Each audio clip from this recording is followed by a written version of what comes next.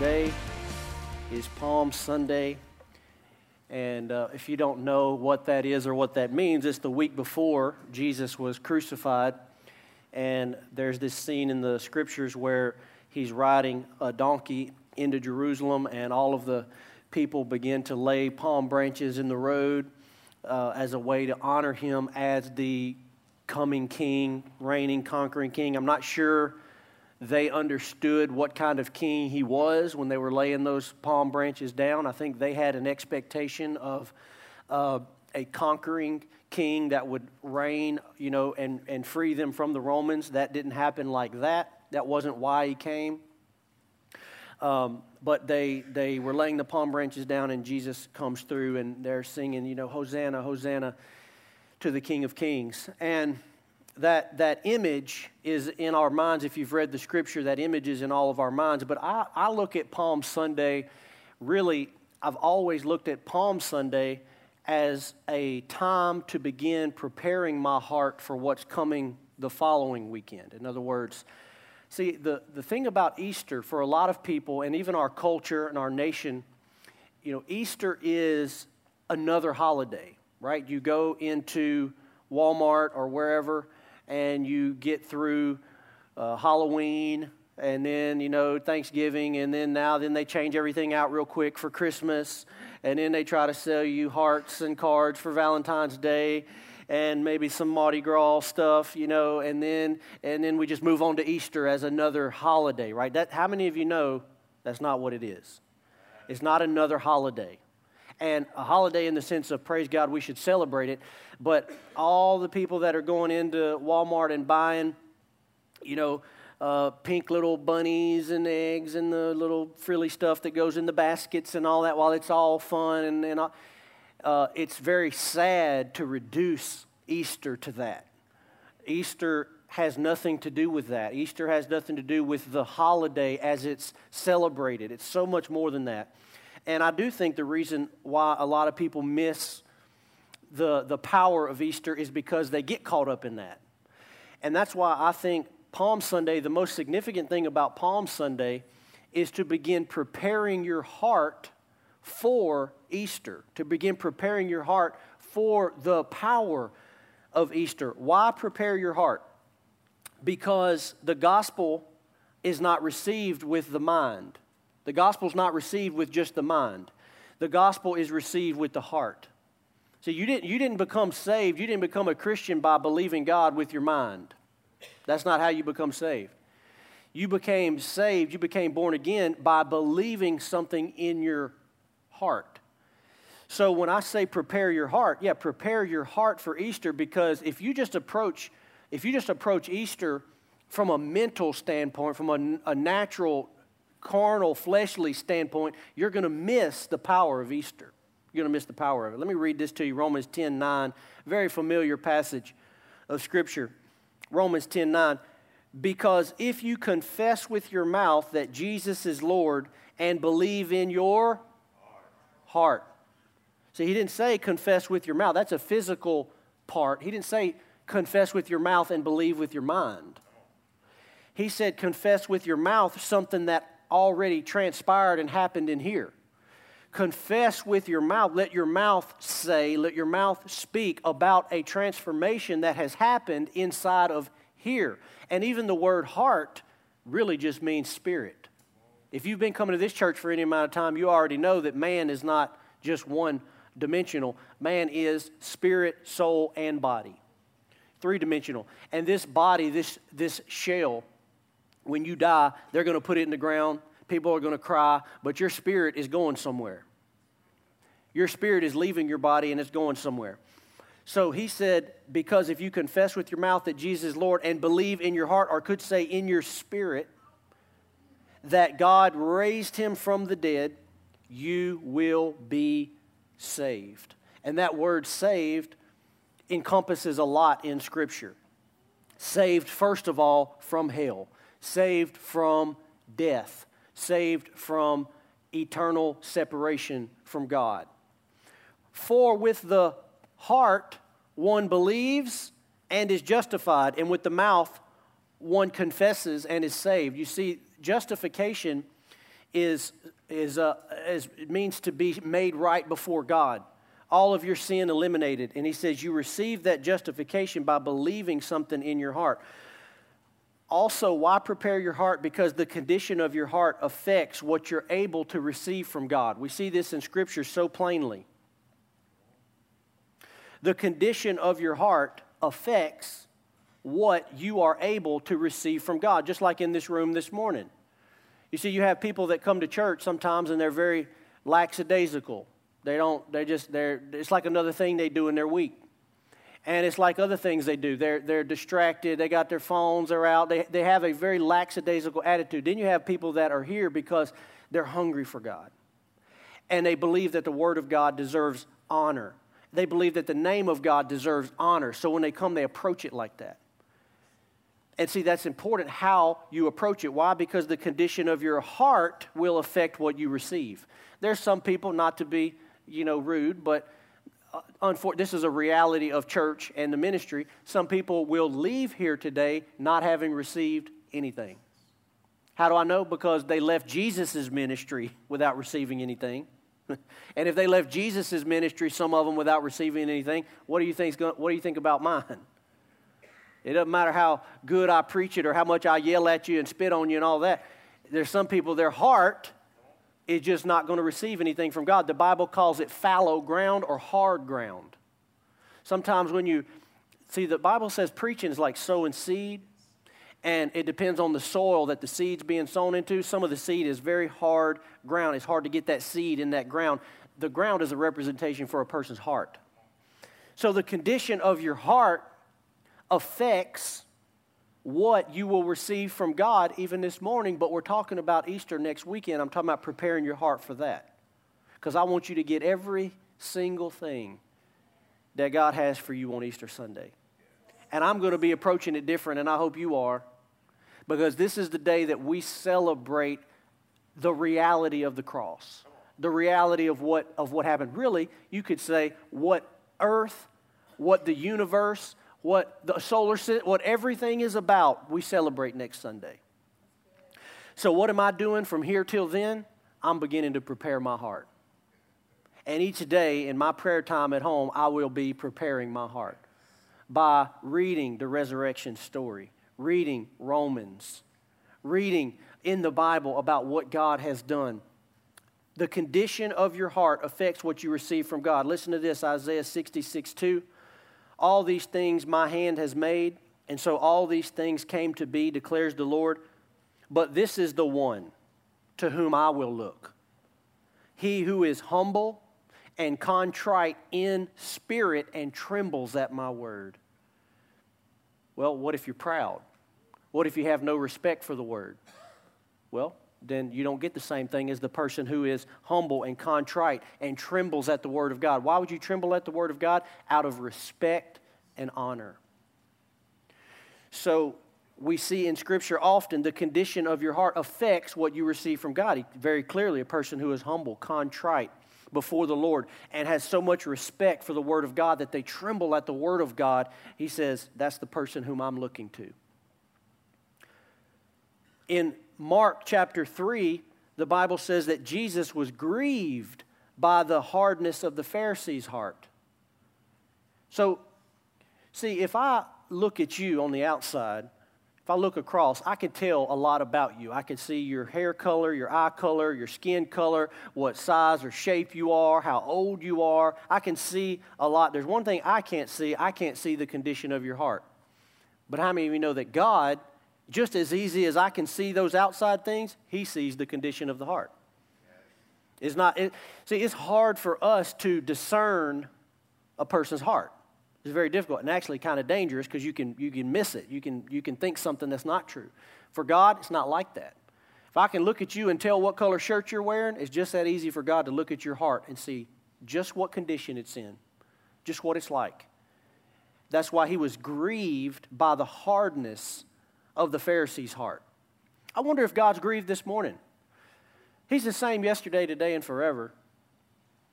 You know, I wonder that sometimes. Is God grieved by the way that we approach worship, by the way that we approach the Word, by the way we approach the Word of God being taught, by being in this place today. We're not going back, to the days where, super holy and legalistic and all of that. But how many of you think we should still have honor and respect for the Word of God? Amen. When we come in, He ought to have all of our attention. Every distraction ought to be put aside. We ought not approach coming to church the way we do going to a movie theater, right? It's much different than that. It ought to be with respect and honor. And that shows the condition of our heart.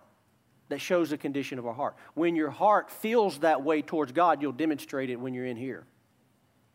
So the Bible says that Jesus was grieved by the hardness of their heart because He could see it. And he was grieved that their hearts were so hard that they could not even perceive that God in the flesh was standing right in front of them. Imagine how hard you'd have to be, how far from God you'd have to be, to have God literally standing right in front of you, talking to you face to face, and you can't even perceive that God Almighty is right in front of you. That's how hard their hearts were. So the Bible says He was grieved by it. So what I have for you this morning is I have 3 questions. I have 3 questions to help you prepare your heart for Easter. Because remember, the condition of your heart is going to determine what you get out of Easter. And not just the Easter service. I'm talking about the Easter season. 3 questions that I want you to ask yourself. Now, if I were you, if I were in your position, what I would be doing is I'd write these questions down, and I'd write down all the scriptures that pertain to them, and during the week, I would use these during my personal prayer and devotional time as a way to prepare my heart for Easter. Because just hearing it this morning, it's going to do something, but what I'm talking about is actually not just doing something today. I'm talking about all week, how to prepare your heart for Easter. And I want you to meditate on these 3 questions. See, in the world that we live in, not everything is microwaved and fast food. And the Spirit of God's not like that. We think, I just showed up, and I'm going to get a little something today. Well, the Bible actually says if you diligently seek Him or if you seek Him with all your heart. So sometimes that requires a little digging in, a little diving in, right? A little more work, a little more effort. So 3 questions I want you to meditate on this week. Number 1, did Jesus die for me? This may seem like a very simple question, but I want you to think about this. Did Jesus die for, and put your name in the blank? Did Jesus die for me? Not the world. I know if you're in here this morning, you probably believe Jesus died for the world. My question to you is not, did Jesus die for humanity? Not, did Jesus die for the world? My question that I want you to meditate on as you prepare your heart for Easter is, did Jesus die for Josh? Did He die for you? Did He die for me? That's the question I want you to think about and meditate on. And I want you to think of it in these terms. If there weren't billions and billions of people, would Jesus have come and sacrificed His life? Would He have sacrificed His life for 5 billion? 1 billion? 300 million? 50,000? 5,000? 100? 10? 5? 1? Would Jesus, or I should say, did Jesus die for me? Am I valuable enough that the God of heaven would have thought it's worth it to send my Son to die for the one? I believe this question is answered in Scripture. But it's an important question for every believer. How do I know? Well, because I was raised in church, and for the first 15 years of my life, I only ever thought about Jesus dying in terms of the idea that He died for the world. I never really fully understood that, no, He died for me.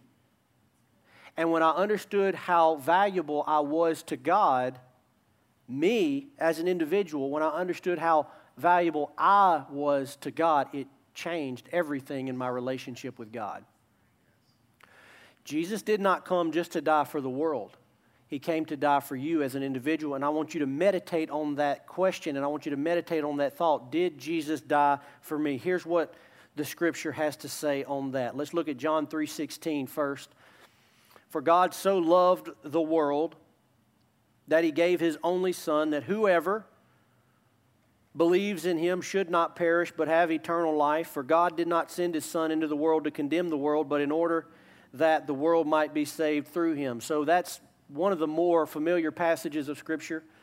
And everybody, lots of people know that passage. And in that passage, it demonstrates God died for the world.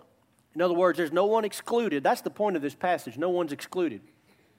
Whosoever believes is brought into the family of God. But notice other passages like this. Psalm chapter 139, verse 1. O Lord, you have searched me and known me. Praise God for what He did for the world. But my question is, did Jesus die for you? Does He know you? Did He know your sin? Does He know your name? Here's what David said, O Lord, you have searched me and known me. You know when I sit down and when I rise up. That's right. He knows what time you got up this morning. He knows what time you went to bed last night. He knows what you're doing before you went to bed last night. You think about that? All right, we're not going to get off on that.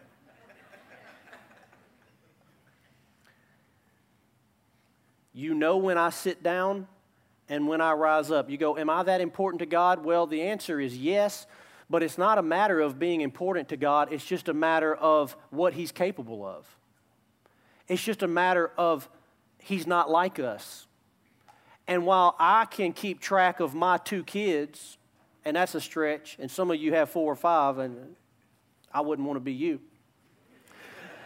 While it's a stretch for me to keep track of my 2, it's no stretch for God to keep track of all 7+ billion. And I know that's hard for our minds to understand, but you see, when you read this, you'll go, oh, how does God do that? He goes, that's who I am. That's not a stretch for me. That's not hard for me. That's not a sacrifice for me. It's just a reality of the way things are and who He is. So every single person, He knows my thoughts. That's right. You can go. You don't hide under the seat right now. You know that's not going to help you. He can see through the seat, but He knows your thoughts. He knows your words. He knows your motives. He knows every single pain in your body, in your mind, in your heart. He knows everything about you. He's not far or distant like we think He is. See, when we pray, we close our eyes. Did you know that's not a prerequisite to praying? You don't have to close your eyes so you can imagine God. He's right there. Everything you've ever said, whether it was in a prayer or not, He hears it. Okay? You don't have to be praying for God to hear you. You just have to be talking. God hears you. When you cry out and you're in pain and you're in frustration, He hears it. He's very, very intimately acquainted with you, and it's not just us as a group, it's you as an individual. There's not a single thing that's ever happened in your life that He doesn't know about. Every time that you hurt, He hurt. Every time that you cried, He cried. Every time you celebrated, He celebrated. How do I know? Because He tells us to do it. He says, rejoice with those who rejoice and mourn with those who mourn. He's not telling you to do something that He doesn't do. So He's so intimately acquainted with you and your life and every detail. And guess what? He still died for you. Because some of us, when we hear that, we go, oh, God, if He knows all that, I'm in deep, deep trouble. No, He knows all of that, and He still loves you, and He still calls out to you, and He still draws you in for repentance because He wants the best for you and for your life. So David said, you know when I sit down and when I rise up, you discern my thoughts from afar. You search out my path and my lying down and are acquainted with all my ways. Even before a word is on my tongue, behold, O Lord, you know it altogether. You hem me in behind and before, you lay your hand upon me. You see, that revelation that David had is one of the reasons why David was so close to God. Because he realized that this is what we mean in church when we say you have to have a personal relationship with Jesus. You see, you cross over. Every believer has to cross over from a corporate We are the church. We are His children. Yes, all true. But every believer has to cross from that to, wait a minute, He's not just our God, our Father, our Savior. He's my God. And He's my Savior. And He's my dad, my Father. See, when you cross to there, that's when a person's relationship with God totally transforms.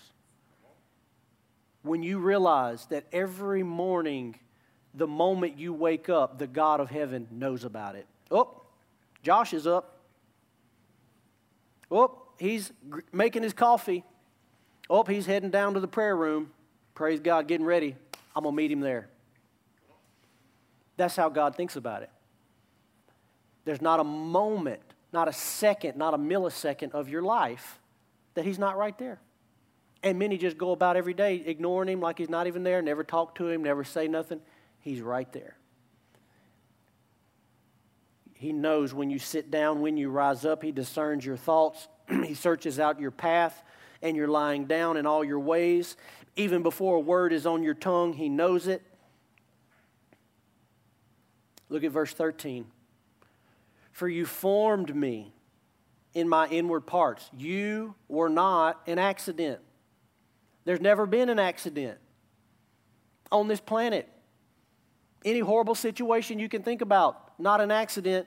God formed them in the inward parts. You knitted me together in my mother's womb. He was involved even before you were born. I praise you, for I am fearfully and wonderfully made. Wonderful are your works. My soul knows it very well. Some of you are thinking, well, if He knitted me together in my mother's womb, I wish He'd have consulted me first, because I had a few changes I wanted to make. You know, I could have given some input. The others of you, you're like Gaston from Beauty and the Beast, you know. Look in the mirror, I'm fearfully and wonderfully made. Praise God. Hallelujah. See, you need help. He said, I am fearfully and wonderfully made. Wonderful are your works. My soul knows it very well. My frame was not hidden from you when I was being made in secret, intricately woven in the depths of the earth. Are you getting this? Are you understanding this? This is not David. This is all of us. And it's not hard for God. It's not a stretch. It didn't tax Him one bit to do this and to know this about every single human being that ever walked the face of the planet. My frame was not hidden from you when I was being made in secret, intricately woven in the depths of the earth. Your eyes saw my unformed substance. In other words, when you were just goo, in your book were written, every one of them, talking about my days. In your book were written, every one of them, the days that were formed for me when as of yet there was none of them. Listen, before you were even born, He knew the book of your life. He knew the end from the beginning, every decision that you would make. It doesn't mean He controls every decision you make. That's a whole other sermon of how this all works, okay? Not that anybody's ever going to completely figure it out. But He knew it. He knows it in advance. And listen, I can't describe to you how infinitely important you are to God. If the Creator of the universe, this is what He's doing for every single person on the planet, how must He feel about us? So to answer the question, did Jesus die for me? Yeah. Yeah, He did. Because He knew you before you were even born. He had the whole book of your life. You're the most important one. And even all the parables in that Jesus tried to explain this, he said, look, He said God would leave the 99 to go after the one. And He gave the woman with the gold coin that was lost. She's not happy that she had 10 coins and one is gone and she's, oh, well, I got 9. No, she says, I'm going to go find that one. And that's you before God. Luke chapter 12, Jesus said this, are not 5 sparrows sold for 2 pennies? In other words, they're practically worthless. You can get 5 of them for 2 pennies. Are not 5 sparrows sold for 2 pennies? And not one of them is forgotten before God. So hold on a minute. not only is he keeping track of you and me, it says not a single sparrow falls to the ground and God doesn't know about it. So that tells you right there, this isn't hard for God, because if it was hard for God, he might cut out, he'd have to cut out something like we do. Oh, I ain't got time for all that, so I got to focus on this. No, he's got time for the sparrows, and that's just one bird. There's 1,500 species. No, I'm just kidding. I made that up. I don't have no idea how many species there are. There's a lot of them. But he doesn't just keep track of sparrows. He keeps track of every bird, every insect, every caterpillar, every ant. Now, it doesn't mean he's like one of those weird people that you stamp on a caterpillar, and God's upset. If little kids, don't worry about that. That's not. It's just saying he knows about it. All right, he's aware. If that is true, I'm in big trouble. Because when I was a kid, we tied them to bottle rockets. We had all kind of fun with them, but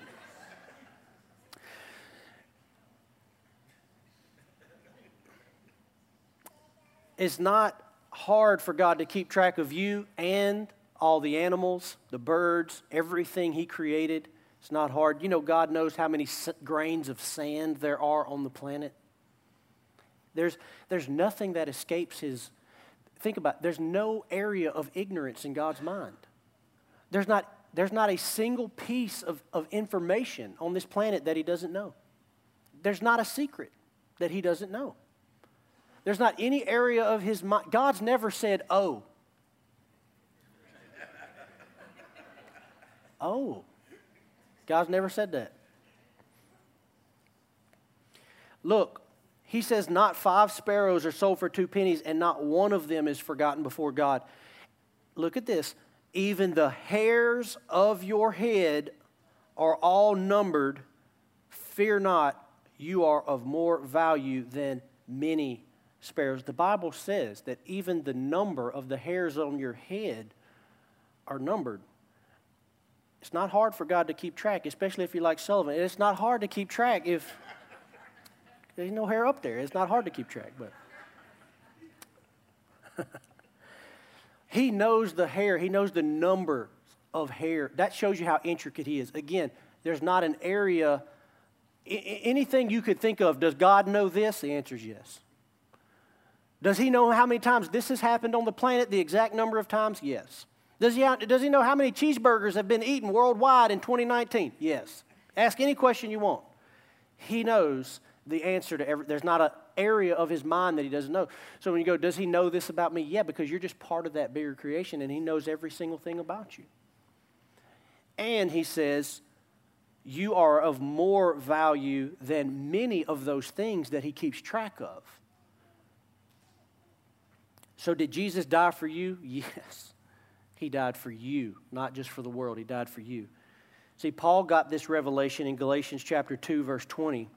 He explains it this way. Paul always talks in terms of the church at large, but here he brings it down to a personal level. He says, I have been crucified with Christ.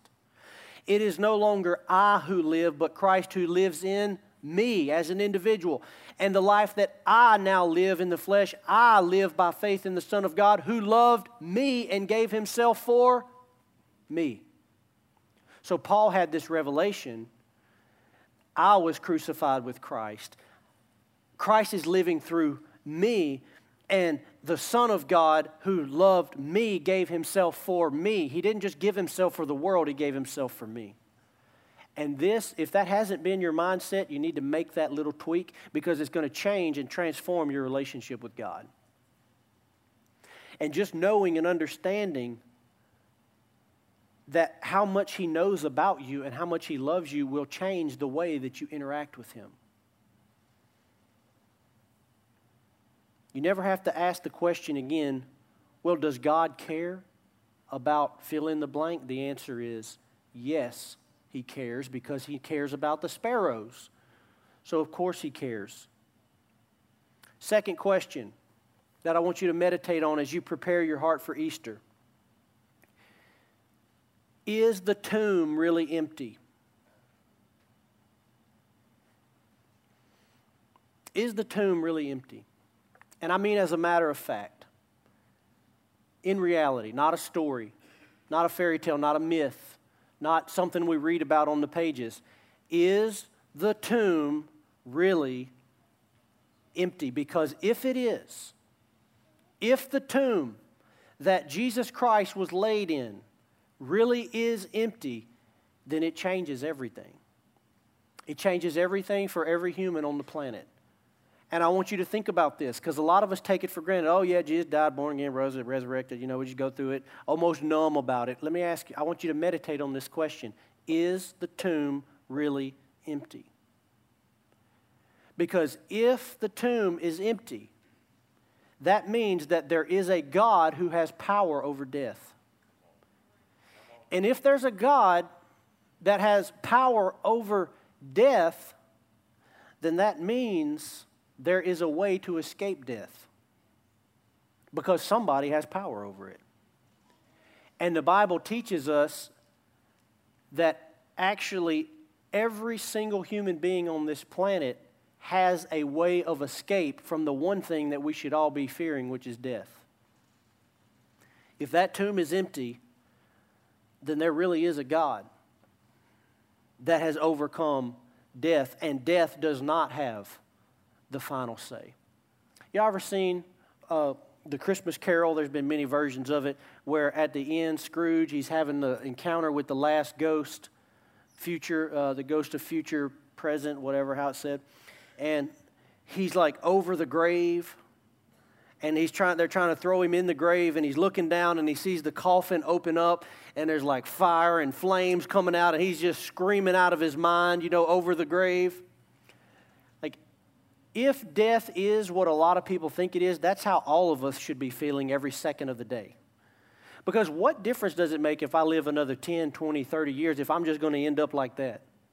If I just all of a sudden lose consciousness and the lights go out, and that's it, that is a terrifying thought to me.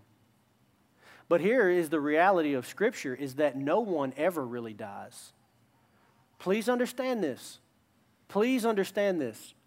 No one ever really dies. Death is not a real thing in terms of who you are as a real person. Okay, death only refers to your physical body, but did you know that's not the realest part of you?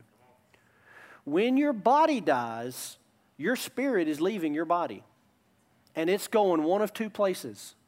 There's no third, fourth, fifth options.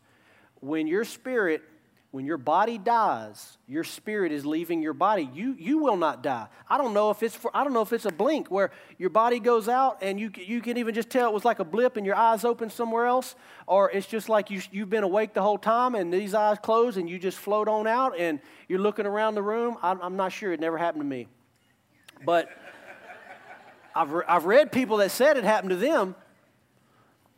But when your body dies, your spirit is coming out. Now listen, please understand, this is going to happen to everybody. It doesn't matter whether you believe it or not. When your body dies, your spirit is coming out. And it is moving, it is transitioning locations.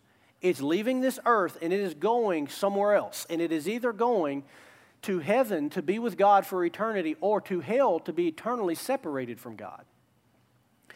So this question of is the tomb really empty makes all the difference in the world, because this is what that's connected to.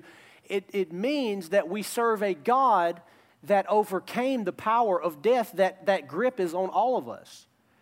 And that you don't have to have eternal separation from God if that's true. And that's a terrifying thought to me, to think about having to go into the grave without God. Having to transition into the next life without God. Here's how Paul said it, 1 Corinthians 15:14. If Christ has not been raised, if Christ has not been resurrected, then our preaching is in vain and your faith is in vain.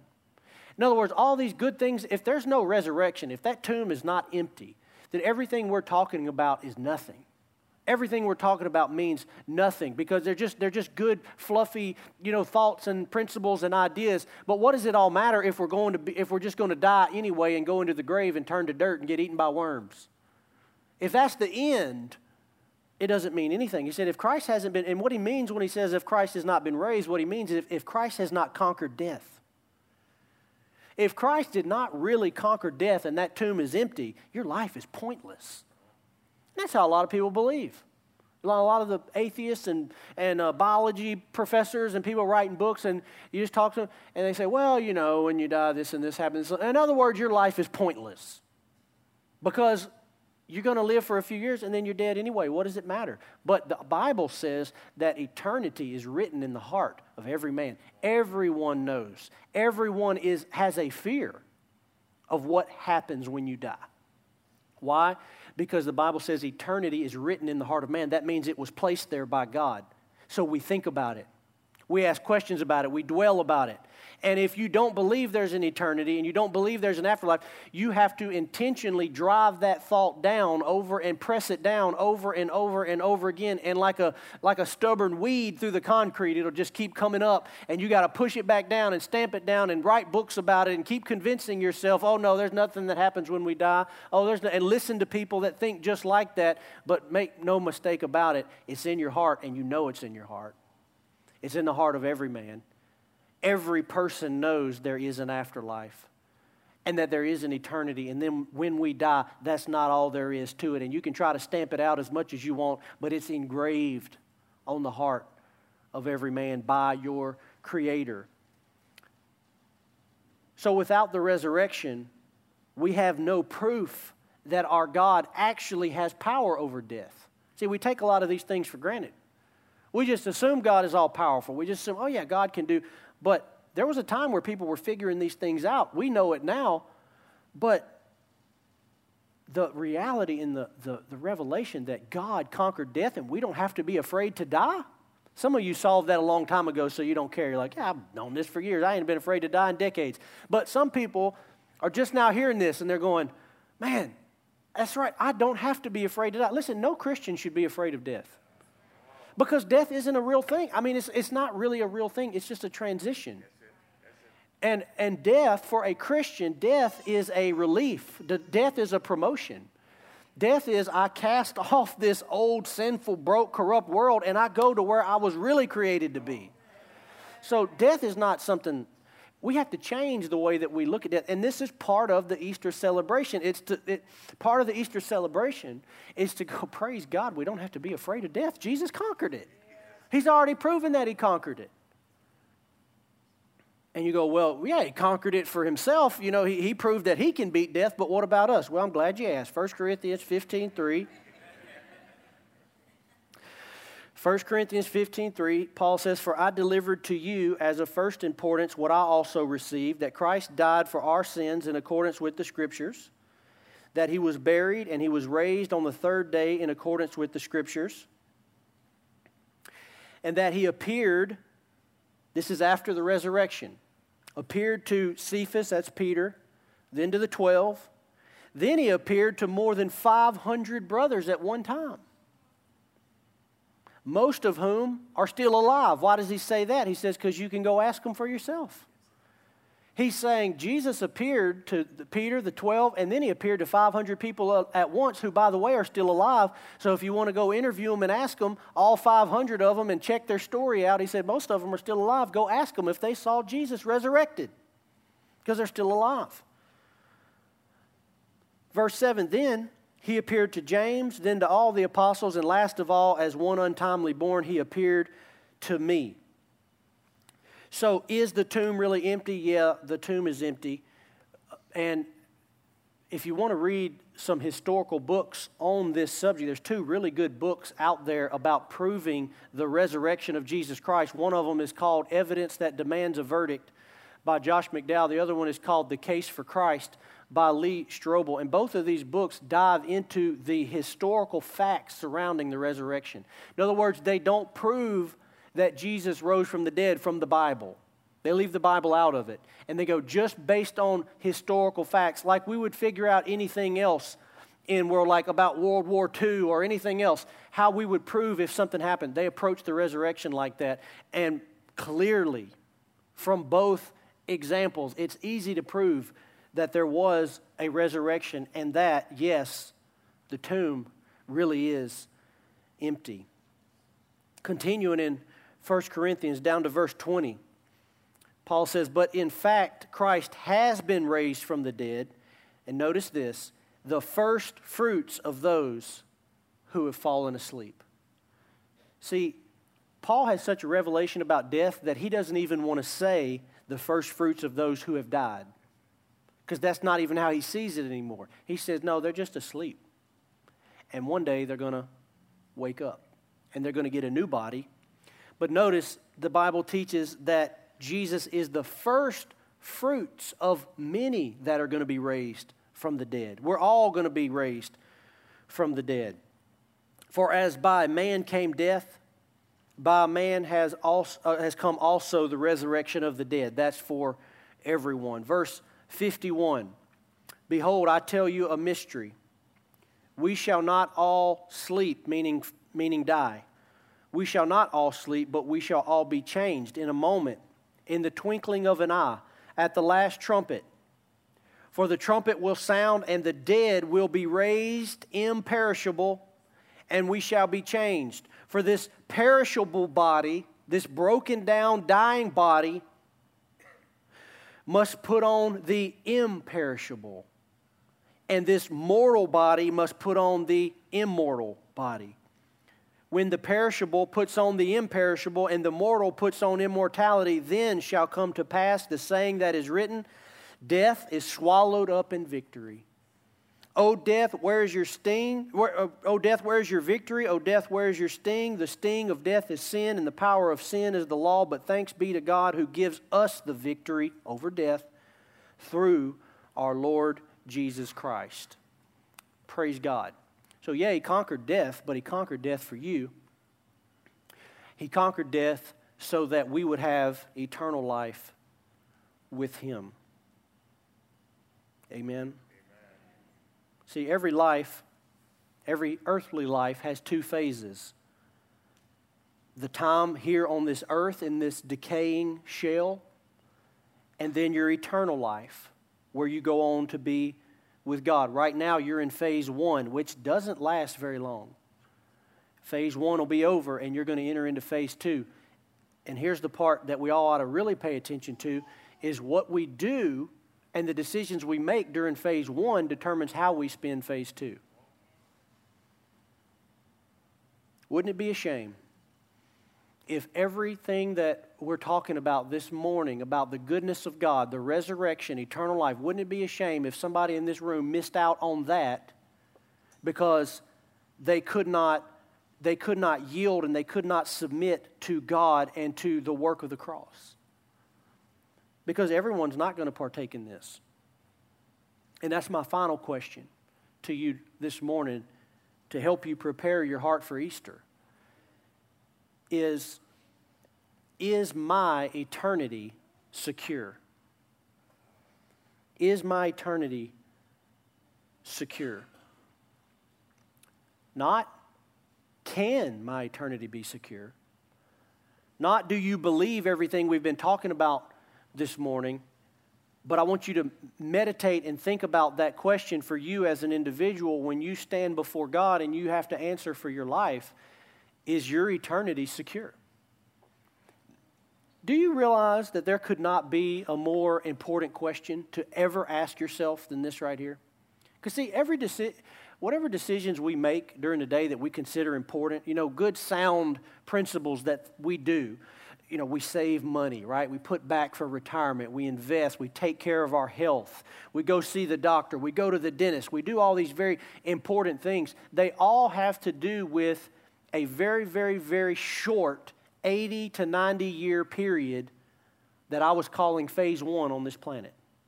But this question, is my eternity secure, has to do with how you're going to spend the rest of your life after those 80 years. And isn't it crazy how focused we are on the 70 to 80 years? It's almost like we live like there's not an eternity.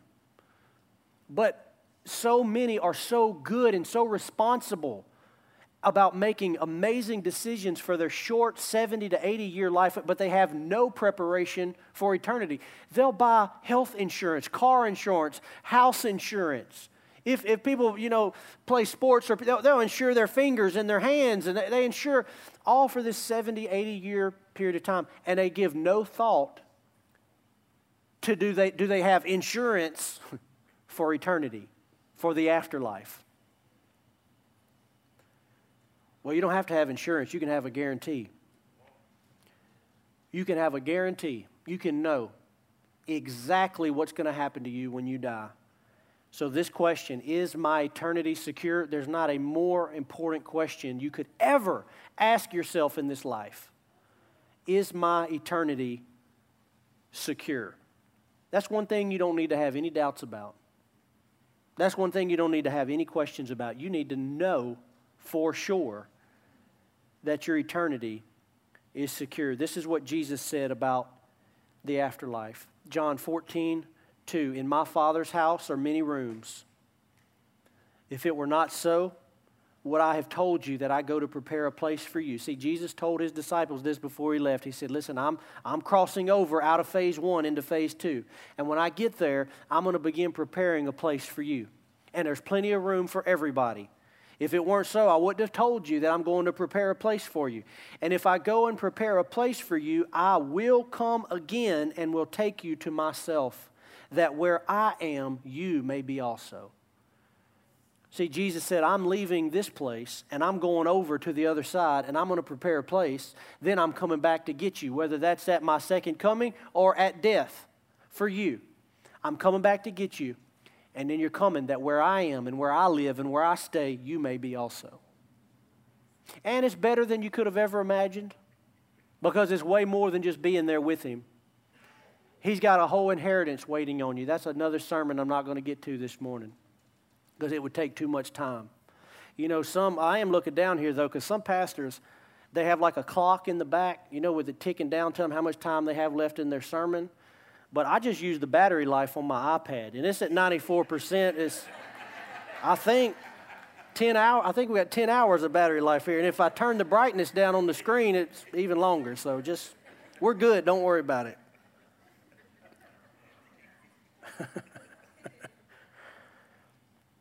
But he said, I go to prepare a place for you, and this is his goal. This is the vision of it all, that where I am, you may be also.